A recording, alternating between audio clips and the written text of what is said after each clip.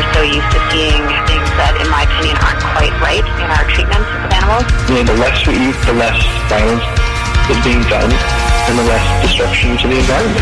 Everyone eats, and everyone has to make a moral decision every time that we sit down to the table.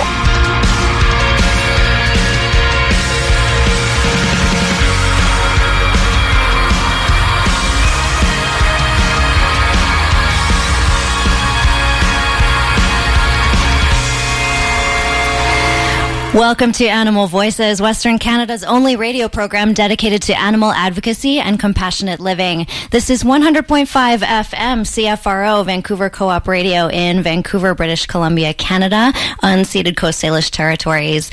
Today is Friday, November 29th, 2019. I'm your host, Elise Jacobson, and I'm joined here in the studio today by my control room operator, Allison Cole. Oh, hello. Today's show is all about being a vegan musician. Regular listeners to the show will recall that I myself am a professional violinist, and regular hosts Allison and Sinead are also musicians. I'm pleased to have my colleague and friend Tony Kostelic with me in the studio today. Tony is a classical violist or viola player and folk rock vocalist who fronts the local indie folk band Salt Thief along with his brother, fellow violist and singer John Kostelic. We will have a couple of special live performances for you over the course of the next hour, and Tony and I will be chatting about a special modification we've made to our instruments to make them more animal friendly. So, Tony, thank you so much for being here. It's great to have you. Great to be here. Thanks so very much. So, first of all, tell me a little bit about your vegan journey. How long have you been vegan, and what inspired you to move in that direction?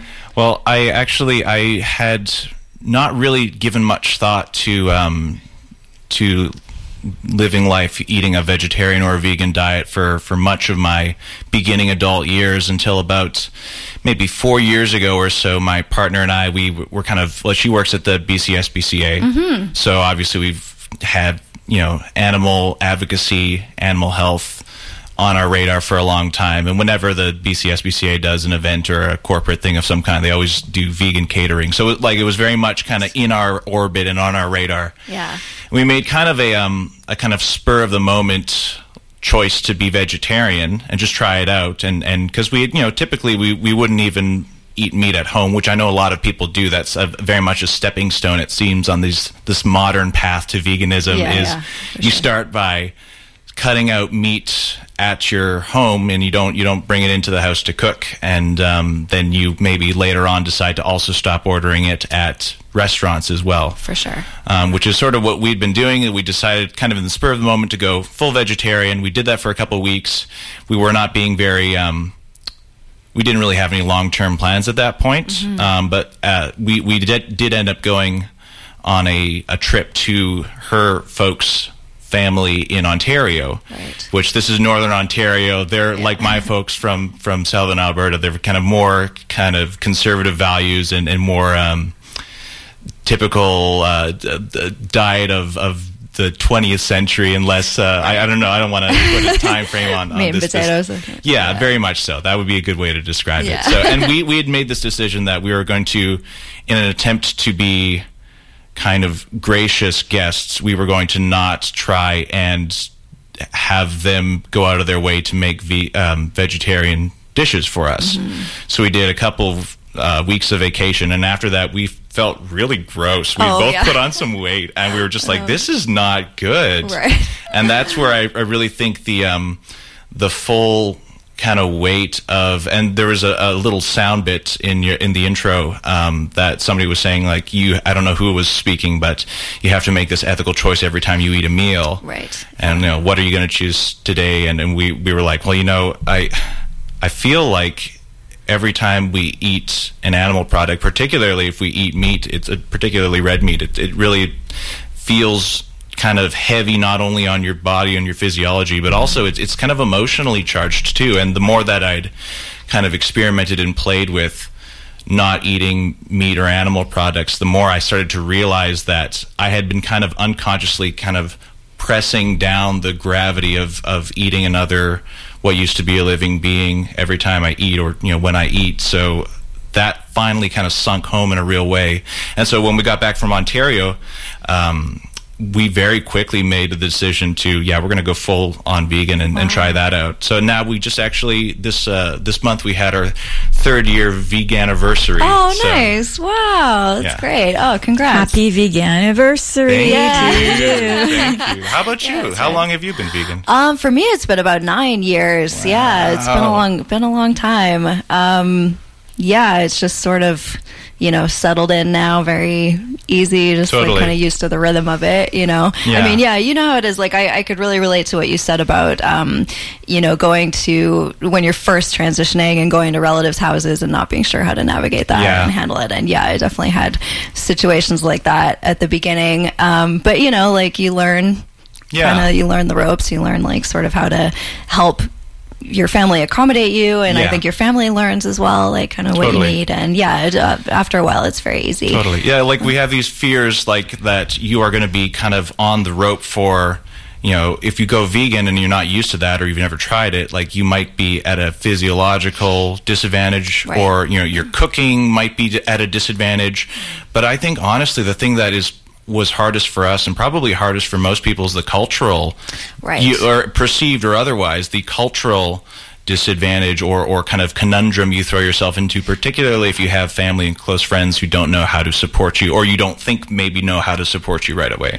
Because it definitely didn't happen without some amount of elbow bumping and not necessarily outright conflict, but certainly some friction within family members. But I mean, like anything else in this world, and especially with our family, we just sit down and work it out and talk about it. That's the only way you're ever gonna find out whether or not you can do it, which I guarantee you can. For sure, absolutely. Tony, there's actually a great new book out by Colleen Patrick Goudreau, if you've heard of her, called The Joyful Vegan. Just came out this month. And we had her on the show for our World Vegan Day show on November 1st. So you might want to go back on and check out that podcast at animalvoices.org. There's a plug. But no, I actually honestly brought this up because this book is for people like you trying to navigate a vegan world in a non-vegan world. Yeah, absolutely. That's a very good recommendation. Thank you. Yeah. So speaking of, you mentioned you were born and raised in Alberta. That's right. Tell me, I know that you come from a very musical family. Yeah. Your brother John is also a close friend and colleague of mine, plays in my string quartet, Black Dog String Quartet. I know your other siblings play music, right? So tell me about that, like your musical background, how you chose the viola, when you started studying. And my mom is the eldest of 10 kids, and I think all of them had at least like a robust, like, elementary to early high school musical education where they took instrumental lessons. I don't know, they may have taken some theory lessons, or I'm not sure what was offered at that time. Certainly I took theory lessons and instrumental lessons. For those of you who don't know, music theory is basically like music scholarship, learning your chords, learning your do, re, mi's, that sort of thing. And so, my mom's side of the family had just a ton of musical talent in it. And I think after marriages, there is probably like 10 to 12 uncles and aunts that I've had at one point or another who were teaching, a classical instrument of either cello or piano or violin. Wow. So within my own family, it was very much the same. We all took kind of classical music training from around the time we were 7 or 8. And right now, of the 6 kids in my family, 3 of us are professional string players. Wow. And either teach or perform or both. Nice. Yeah. Oh, it's amazing. So you started out on violin, though, am I right? That's right. Yeah, which is pretty typical for viola players. Many of us do. Yeah. So what made you want to pick up the viola? Well, anyone who's kind of had a similar childhood musical education, I'm sure will probably resonate with this. Like, we were, our mom had us entered in Kiwanis Music Festival competitions, and we'd go. And I was never a very talented performer when I was young. I think I was of the personality, of the demeanor, where I put a lot of obstacles in my own path. And I was very nervous. I had a lot of stage fright, stage anxiety, performance anxiety, I should say. And I never did super well, but one of the most resounding pieces of feedback I always got from those adjudications at those competitions was, you look uncomfortable, you look like you're trying to navigate an instrument that's arguably too small for what you want to be doing with it. Okay. And you've got long arms and long fingers, which apparently is I can attest seems to be helpful in being able to navigate the viola without hurting yourself. Right. So yeah, after kind of near the end of high school, I basically started. I kind of got roped into doing the same viola spot that my older brother John had done in this one orchestra that we played in, where there were no violists. He had basically volunteered to take the hit for the violin squad, right. learn some alto clef, learn how to play notes on the viola, and then by the time he went to university, he was playing viola full time, basically. Right. And once he left town, because this was in Alberta and he left to Vancouver, I basically filled in for the same position where now, again, that spot was vacant. There was no violists. Right. So I learned to read alto clef and to play the viola on a crappy old rental instrument. Right. And then, again, by the time even before I was done high school, I was already transitioning to full-time viola. Cool. So, yeah. Wow. I still play a little violin once in a while. Yeah, I know, right. I think I've played gigs with you where you were playing violin too. Well, that's great. Yeah, obviously it's good to be versatile, Yes, we must be, really. Yeah, absolutely. It's super cool. So one thing that I wanted to talk about definitely on this show, since we are animal advocacy focused, obviously, you and I and John are among the first musicians in Canada to use chorus bow hair. That's spelled CORUSS. It's a high-tech synthetic alternative to horsehair for bowed string instruments. So let's chat about that a little bit. Yeah. How long have you been using the chorus hair? I've been using it for about a year. Yeah. I think I have too. We kind of switched around the same time. What got you interested in switching to it? Well, in a very kind of simple, direct scenario, my brother John had gotten just a bunch of this hair, and he had just given me a hank of it for my birthday or something. And I shortly after, I got it put on my bow, and just to try it out, but also because, well, obviously there's the issue of ethics and how we treat animals, and how we want to eliminate as many animal products as much animal products from the things that we use in our lifestyles as we can. But also there's very much kind of like this basic logic that seemed to like ring clear as a bell in my head, that when you're talking about something such as bow hair, which it must be really good, because you have people who are performing at very high levels. They must rely on this very essential piece of our gear. Right. It also has to be very uniform, which is not something that animal products are typically able to offer when they're not processed in the way that we see food is processed. So bow hair, if you're not familiar, it's just horsehair. It's just hair from the tail of a horse that I believe they're mostly they're ranched mostly in Australia. I think I want to say Mongolia and China. Oh, is that right? Okay, sorry. My information's there's wrong. A few different places. Yeah, Siberia and that sort of thing. But yeah, and you've probably noticed that, and I'm sure a lot of people who are string musicians have seen what happens when you are given a new hank of fresh horsehair on your bow that is not uniform, or that is not the quality has deteriorated for one reason or another. I don't really know. That's not my world. I don't know how that happens, but we've seen it happen many times, where you get a new hank of hair and within a couple of months it starts to splinter and break away, and it's not really reliable anymore. Yeah.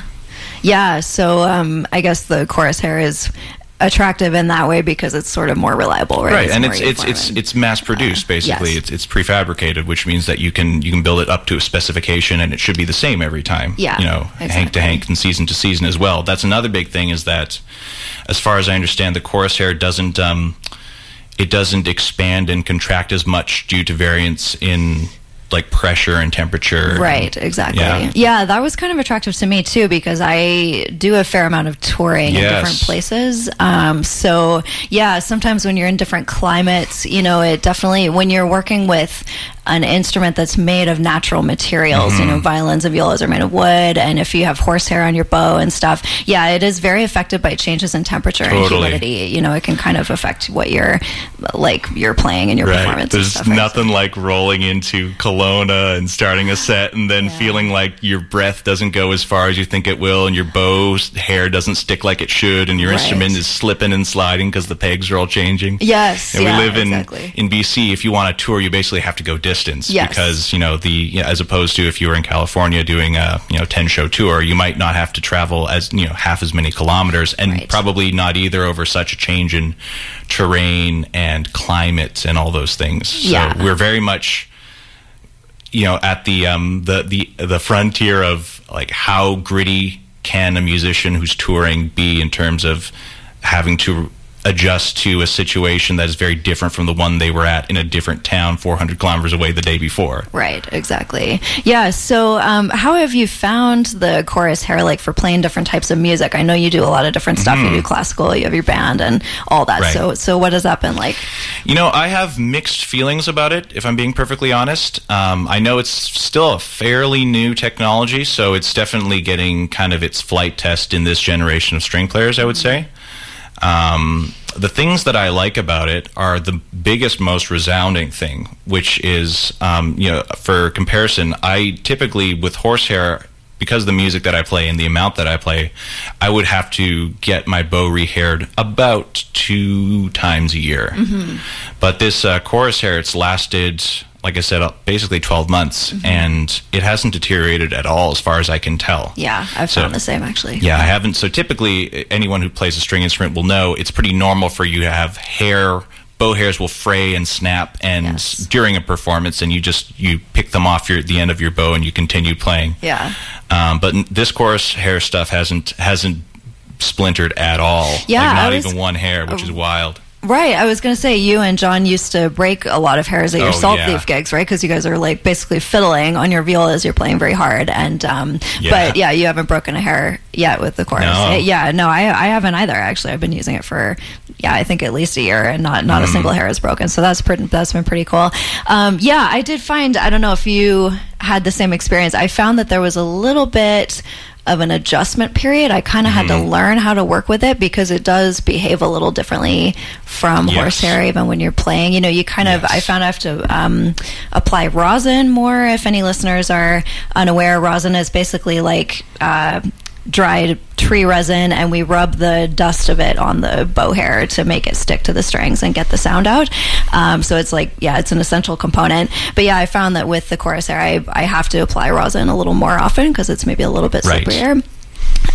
But I kind of, once I sort of figured out, like it took me a little bit, once I sort of figured out the ideal sort of amount of rosin that I had to put on, not too little bit, not too much, then I found I started to be more satisfied with the sound. What my basic impression of the way that it behaves as you're playing is that typically with horsehair, I think the actual profile at a microscopic level of the horse-hairs is such that when you play the instrument with that horsehair, what you're feeling in the contact and how the bow moves and behaves is you're feeling kind of the properties of the hair a bit more than the properties of the rosin comparatively. I think with the cuticle, the sort of like surface of the hair. Yes, correct. Yeah. Whereas with the chorus, I think the grip and the movement, the behavior that I feel is more that of the rosin than that of the cuticle of the synthetic hairs. Right. So, to be fair, I think that if you try to play with a horsehair bow that has 0 rosin on it, you're going to get almost no sound out. That's correct. Yeah. Which is why the whole thing is confusing to me. I've sort of thought about this a lot. I have a feeling that maybe the way that rosin sticks on horsehair is a little different because of that cuticle. It might get into the surface of the hair a little bit more. So and if I had to speculate, it would be maybe similar to like natural versus synthetic fibers in clothing, where it's much easier to dye cotton than it is to dye polyester, right? Because cotton is a natural fiber. It's more porous, right? Exactly. Yeah. Exactly. So it could just be with the coarse bow hair that you're right. You need the right. I find that it's much more particular in how much rosin is the ideal amount. Right, yeah. And then you have to keep it in the pocket, essentially. So rather than, if I'm playing 20, 30 hours a week and I have horsehair, I would probably rosin 2 or 3 times during that period. But now with the course, I find that I'm rosining much more frequently. Yeah, me too. Just to kind of keep it where it needs to be. Yeah. And also, interestingly too, I find that the hair itself doesn't change tension, coarse hair, when you go to a cold environment, which is something that I do pretty frequently at farmers markets. Yes. But the character of the rosin changes a lot too when you go into a cold environment. This is one of the, you were kind of saying it before, that rosin is sort of somewhere between, sounds like a kind of a weird hippie thing to take sap off a tree and rub it into your bow. That's what I was thinking. Right? I know, but it's an ancient, and it's I know, and all this time I was thinking, this is like 2019, like all the other instruments have developed. Why hasn't yours? I don't know. Yeah. Right. Synthetic's the way to go. Like that's, I play a clarinet. Like we use all synthetic pads now. And but you use a natural reed though, right? That's true. I use a wooden reed. Yeah. Right. Yeah, but I've tried those plastic reeds. I'm just not too much into them. Right. Totally. And I think that wood is better for the environment than those plastic. Totally. reeds. Yeah. It's an interesting thing because it feels on one hand like a bit of kind of old time wistful technology, a bit of like new age sorcery, but it's also, there's some very kind of weird properties that rosin has because it behaves differently when you're accelerating the bow versus like moving faster versus when you're kind of breaking your bow to kind of stop and articulate it. I'm not sure how obvious this is when I explain it over the air, but when you play violin, typically you keep the bow moving a lot of the time, and that gives the violin its sustained sound, that quality that makes it different from, say, a piano, which you hit the key and a hammer comes down and strikes the strings, and then the sound basically erupts and then decays. Yeah, exactly. With violin or with flute or with your voice, these are sustained sounding instruments where you are basically putting into a cycle of sound that perpetuates itself. So when we are bowing with rosin, what we need is for the rosin to kind of act as a lubricant on the string while we are sustaining. But when we are articulating, when we're starting the sound or stopping the bow, we actually need the rosin to behave as a frictive agent. Right. Which it has this kind of, this is maybe why we use tree sap and not something else, because it would be a hard plight to try and find a substance that can do this. And also rosin melts on the string as well, so you have this inherent stickiness that is variable with the temperature of the room that you're playing, the amount of time you've been playing. Right. So, it is very it's very temperamental. For those who don't know about it, it could be sort of a weird pseudoscience to try and get really deep into it and try to find out what is the best set of circumstance you can hope to use rosin to play your instrument. Oh, totally. Yeah. I mean, you know how it is, string players. We could talk about this for hours. Oh, yeah. Yeah. I don't know how we only have an hour. And also, you had mentioned we're on radio, but I wanted to let people know as well that we're on Facebook Live right now, so you can watch this. Have a wave. The camera's right here. If you want to do any demos, like visual demos, you can do it to the camera, and people can totally watch that, and you can share this after with all your thousands and thousands of fans, especially you, Lise. Oh, yeah, thanks. So going back to the just the concept of chorus hair, I mean, obviously there are sort of, ups and downs to any type of hair that you're going to use on your bow. I found, like, just from an animal rights perspective, it's interesting that I've done a lot of research, or tried to do a lot of research on, sort of where the horsehair comes from for bows in the past, and I find there's like not a lot of information out there on it.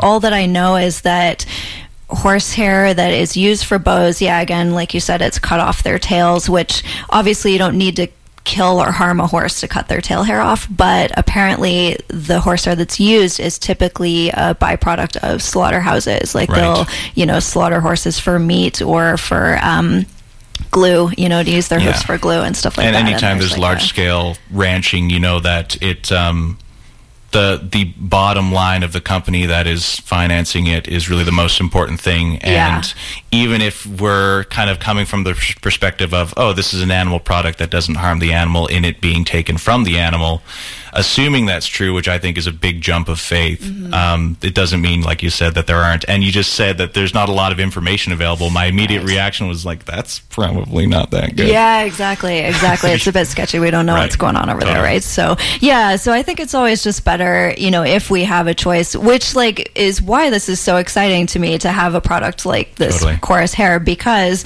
up until very recently, there really was no alternative that was suitable for professional players. I had looked into it in the past, and I know that synthetic bow hairs have existed for a while, but just reading reviews of them online and stuff, I think the reviews that I read, I remember, were quite mixed, but mostly pretty negative, especially from, it's basically the consensus was it's not really suitable for professional classical players. I've even had, I've had people give me a hard time about it in the past, being an animal rights activist who played the violin, and, obviously it was something that kind of weighed on me, even though it's just one strip of horsehair. It's like you don't want to be using that if you don't have to. But for a long time, I felt like I had no choice. But when I heard about, the Chorus Hair apparently is used by the Toulouse Chamber Orchestra in France, and they take it on tour, and they, very so cool. Stuff like that. So that's super exciting. And just like we've been talking about, it's a bit of a learning curve, trying to learn how to use it and the best. Well, this is why I've stuck with it for, and we'll stick with it for the foreseeable future, is that I think that this is something worth investing our professional, time experimenting with gear, which is a big part of our lives, especially the more you get into amplified music. You have to spend time and resources experimenting with gear and trying to dial it in as best as you can. And this is certainly a worthy hill upon which to die, I think, for animal rights activists, because, if there is an alternative and it's just upon the cusp of being better than, traditional horsehair, then it's kind of, we're in the front lines of being able to give the feedback to the industry and also to the public on how it is and how it works and how we can make it more mainstream and improve it, basically. Absolutely. Yeah, I think we're just getting to a point now where using animals for any purpose is just becoming less and less necessary. Technology and everything, just in every area you can think of, is advancing to a point where we can just leave the animals alone and, develop the alternatives that we need. And there are still a few areas where, that has yet to come to fruition, stuff like medicine and that kind of thing. And musical instruments, because they're just such a tradition, right? Yes, I don't think, musicians are really into, taking from that tradition, and that's why we play classical music in that, and we're more thinking about how it sounded back then, not so much with enhanced technology of instruments, because there's not a lot of it, but there is some. One thing I can think of is just the animal skins that are used on drums, but not always.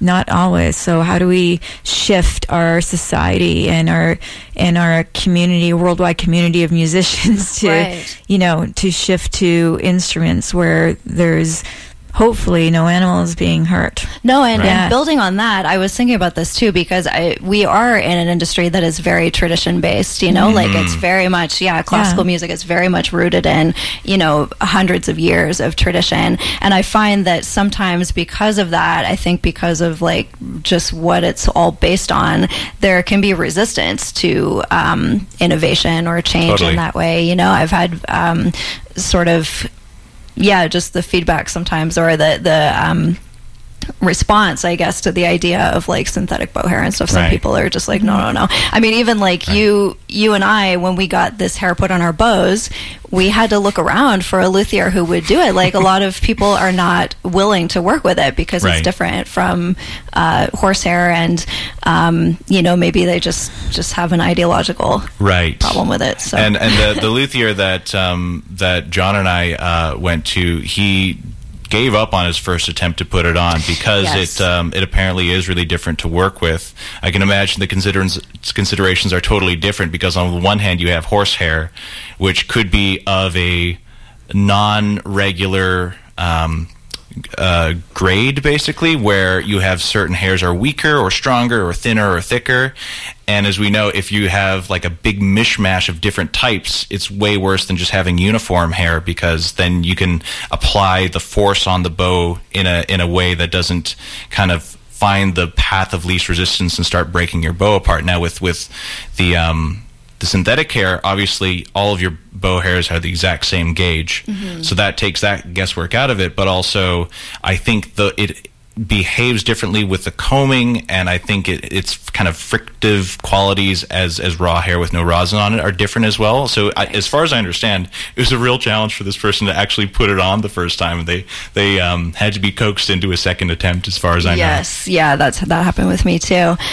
You're listening to Animal Voices here on 100.5 FM Vancouver Co-op Radio in Vancouver, BC, Canada, unceded Coast Salish territories. So, Tony, since we have you in the studio and you have your beautiful viola here today, I would really love to hear you play something. Would you play a song for us? Excellent. Yes, I would love to. Okay. Yeah, here, let me get ready. Yeah. What are you going to play for us today, Tony? I'm going to play a new song that I've been working on a lot in the last few weeks. This song is sort of a kind of a cut back to Salt Thief's original kind of folky roots. Cool. We'll maybe play some recorded stuff very shortly that has a lot of more rock and roll influence and disco and kind of soul. But this song is more of a traditional kind of folk fiddle tune that I've been working out. And this is maybe the first time that I'm really performing it for a public audience. Nice, so, all right. So forgive me if there are little hiccups. No, I'll give it my best shot. Such a treat, yeah.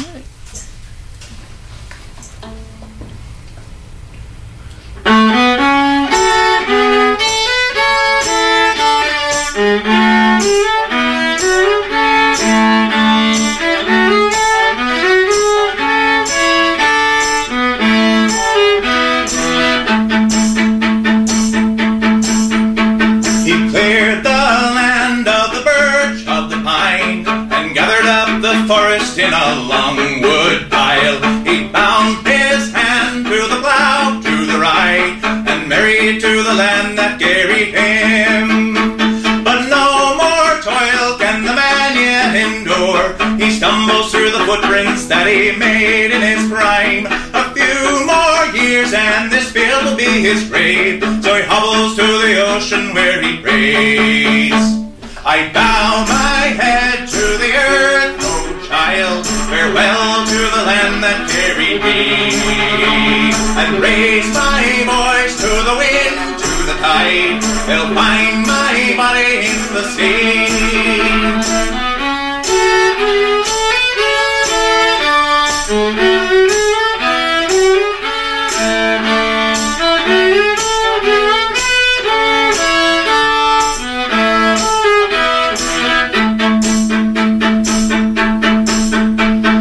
Trade my song for a meal, for a dime, and gather us together on these long winter nights. I raise my glass to the food, to the wine, good health to the friends that carried me. But how much pride can a song still provide? I feel the words unraveling with every passing year, and someday soon I'll feel nothing at all. So it comforts me to hear the ocean call. I bow my head to the earth, oh child, farewell to the land that carried me, and raise my voice to the wind, to the tide, they'll find my body in the sea.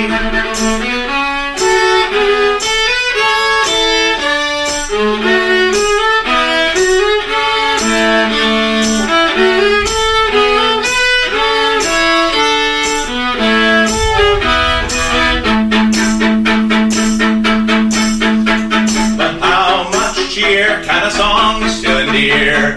How will we deal when we've nothing left to feel? Where do we run from the things we become?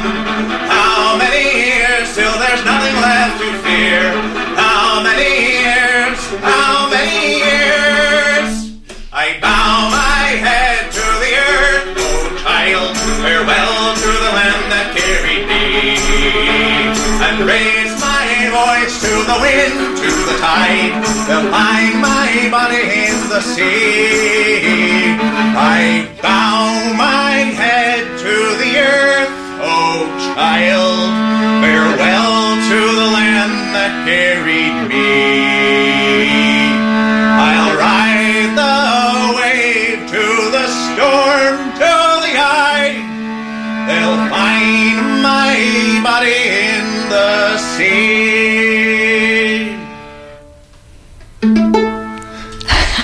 Yay! Beautiful. Thank you, Love Tony. that. Yeah, that was Tony Kostelic on viola and vocals with his original song.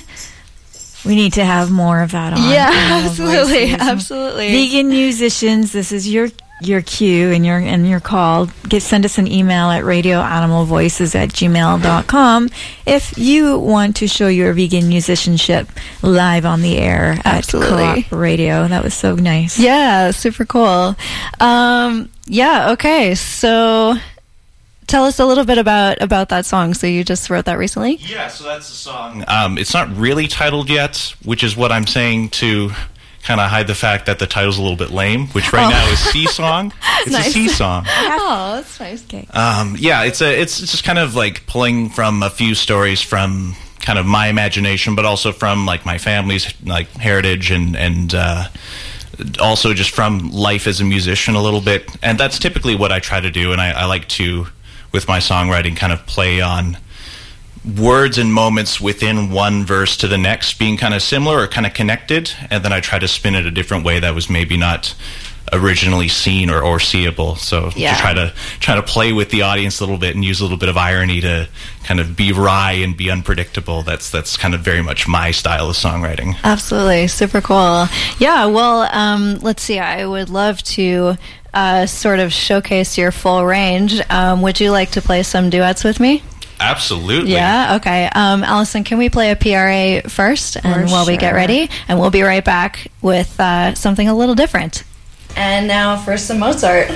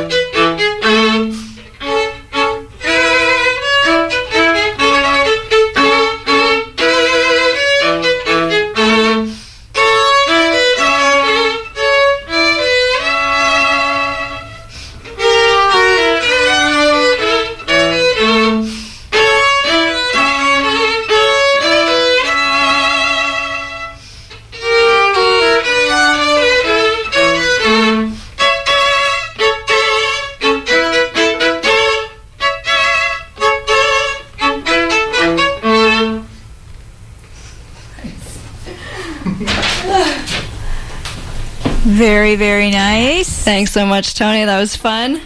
Yeah, good stuff. Yeah, that was 3 duets from Mozart's 12 duets for violin and viola. Super fun to play that together. I'm so glad we got to do that. Yeah. Yeah. So I heard that this is the first time you've played violin on the air in the show. It's the first time I played violin on this show. Yeah. So that's kind of fun. I've been doing the show for like 4 years, but yeah. Now people can believe you when you say that you're a classical violinist. That's right. Yeah, proving it. We got video evidence. Exactly. So once again, Tony and I both play using Chorus bow hair. That's a high-tech vegan synthetic bow hair that was just developed in the last few years. I believe in Wales in Europe. It's used by some musicians in Europe, and we are 2 of the first musicians in Canada to use it, so it's kind of special. But as you can hear, pretty much just sounds like horsehair. No audible difference. So going back to kind of being a vegan musician in Vancouver, what do you like most about being vegan in Vancouver? Oh, gosh. I mean, the obvious answer is that you have a lot of access to really good restaurants and a lot of like grocery store brand foods that are vegan, and also really good produce as well. So that's all really good for it. But also, I think maybe the biggest thing is for me is that the culture is really arrived here. Whereas if I go other places, not necessarily everywhere else, but certainly some places, it always kind of feels like, or it might feel like I get a kind of a weird glance or a sort of a misunderstanding when I tell people that when I thank people for a meal, for example, that I'm offered and have to decline it at the same time since I have these dietary choices. But yeah, so in Vancouver, obviously you never have to really deal with that because people are very, even, like places that don't really have a vegan menu, maybe only have 1 or 2 vegan options. Typically they know how to like very quickly get the information for you in terms of what you can have and order, or what they need to tell the cooks, or what you should ask your server for next time, so that they know right away how to help you get a nice vegan meal. Right, exactly. I appreciate that. What about for you? What's your favorite part of being a vegan in Vancouver as opposed to somewhere else? I think like you said, we're really lucky here with sort of the number of restaurants that are vegan or vegan friendly. It's just we have so much good vegan food here. I think Vancouver, especially in recent years, has kind of been put on the map in that way. Like, we're sort of becoming more internationally known for being a city with really excellent vegan food, and it's just sort of everywhere in town, anywhere that you go, even in the suburbs there's some great restaurants. It's just very easy. Totally. I grew up in a foodie family, and people are sometimes surprised when I say that, but I definitely feel that being a vegan and being a foodie are definitely not mutually exclusive. Like, you can absolutely be both, and I consider myself to be both.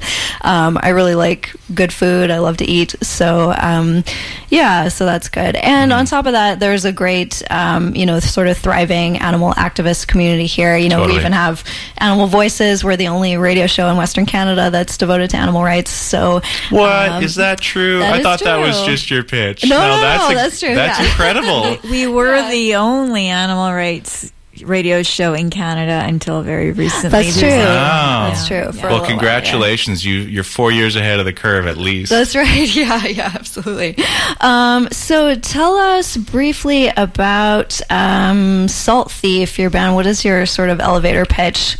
Yeah. We're 2 brothers who both play viola and sing at the same time and stomp on foot percussion, depending on the venue. We might also just have a drummer do that for us. But we play kind of fiddle-styled rock and roll and folk music. It's normally pretty fast-paced, pretty high energy kind of party music. Yeah. We kind of got a bit of a cowboy vibe, but also a bit of like a pirate vibe as well. Right. Which you probably heard both those things a little bit if you were tuned in for the live song I just played a few minutes back.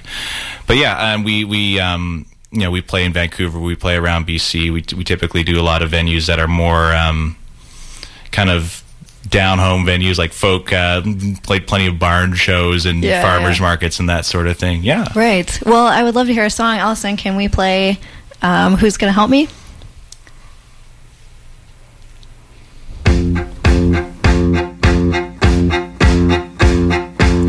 I can't help me, who's gonna help me? I'm a long ways down, who's gonna help me? If you won't help me, who's gonna help me? It's a long ways up, who's gonna help me? I've been sitting in my room staring at the ceiling. I've been sitting all alone, I need another point of view. I've been sitting in my room, I need a change of scenery. I've been sitting all alone, I wonder what I'm gonna do.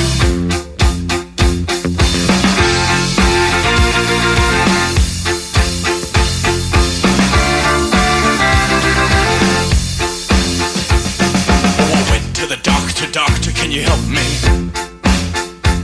I got aching in my heart, I'm having trouble sleeping. He said, take this note, take it to the pharmacy. It'll help with the pain, but it ain't gonna cure you. So I went to the church, Father, can you help me? I don't believe in God, I don't believe in anything. Oh, I went to the church, Father, can you help me? He said, you're already lost and no one here can save you.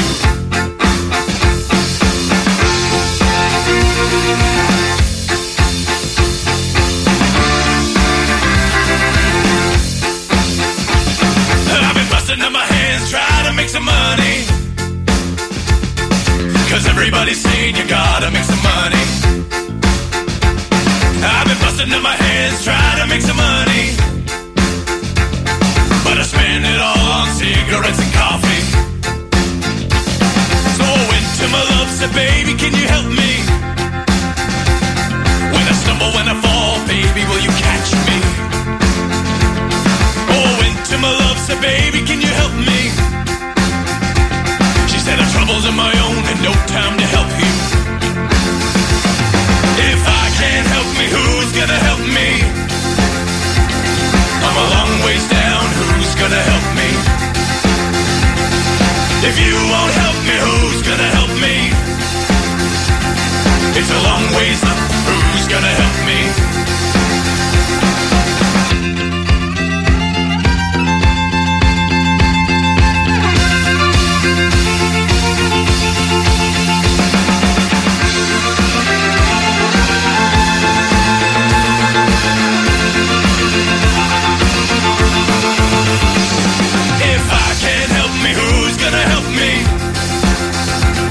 I'm a long ways down, who's gonna help me? If you won't help me, who's gonna help me? It's a long ways up, who's gonna help me?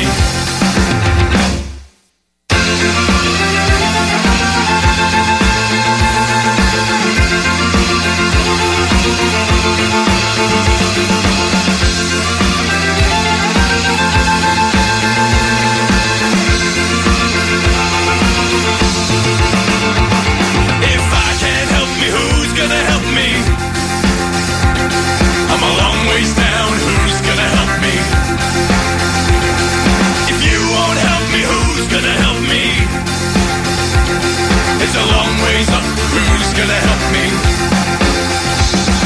If I can't help me, who's gonna help me? I'm a long ways down, who's gonna help me? If you won't help me, who's gonna help me? It's a long ways up, who's gonna help me?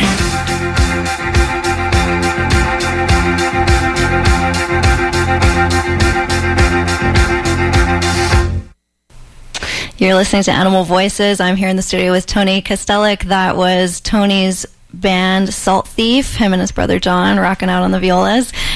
So Tony, you guys have a show coming up really soon at Tractor Grease. Hey, tell us about that. Yeah. So we're playing tomorrow night, which is November 30th at Tractor Grease Cafe. It's just south of Chilliwack. So if you're more in the Fraser Valley and you don't mind driving a little bit to go see a show, this is our favorite new venue to play in these days. It's a nice little tucked away spot. They've got a liquor license. They typically pre-book or pre-sell tickets for their tables, so most of the crowd that's there shows up to see the music, which is great. And they've got an excellent kind of homegrown crowd. So yeah, it'll be 7 p.m.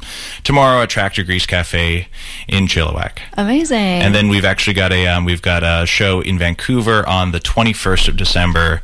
It's our annual solstice show. This one's been kind of bundled into a birthday show for our good friend Ross Fairbairn, who sometimes plays bass for us, and we'll be playing bass that night as well. We'll have some new songs for that as well. Oh, that's at Lana Lou's, just down the street from Co-op Radio. Excellent. Oh, yeah, right. Well, sadly, we are out of time, but Tony, thank you so much for joining us here on Animal Voices. It's a pleasure. Today. Yeah, it's been amazing to have you. It's been really nice to meet you and have you in person. Yeah. So if anybody would like to check out more of Tony's music, check out the Salt Thief website, saltthief.com. Go see their shows. They're an excellent band. So much fun to see live. Yeah, amazing. Thank you so much, Tony. So you've been listening to Animal Voices here on 100.5 FM, Vancouver Co-op Radio in Vancouver, BC, Canada, unceded Coast Salish territories. Join us next Friday, December 6th at noon. Next week's show will feature an interview with Monica Chen of the Factory Farming Awareness Coalition, along with a few other surprise guests. We here at Animal Voices want to connect with you online. Visit our website, animalvoices.org, where you can stream past shows and download them as podcasts. You can also see our show blog there with detailed links and subscribe to us on iTunes. Stay in touch with us on Facebook and Instagram at Animal Voices Vancouver and on Twitter at Animal Voices YVR. We are also currently looking for volunteers to help with producing and hosting shows, website maintenance, social media, and more. If you have any of these skills or a willingness to learn and you're passionate about animal advocacy, shoot us an email at radioanimalvoices@gmail.com. And now we'll leave you with a song. Here's Tony's band again, Salt Thief with Kids in the City. Stay tuned for Radio EcoShock with Alex Smith. Thank you for listening to Animal Voices today, and remember to be kind to the animals.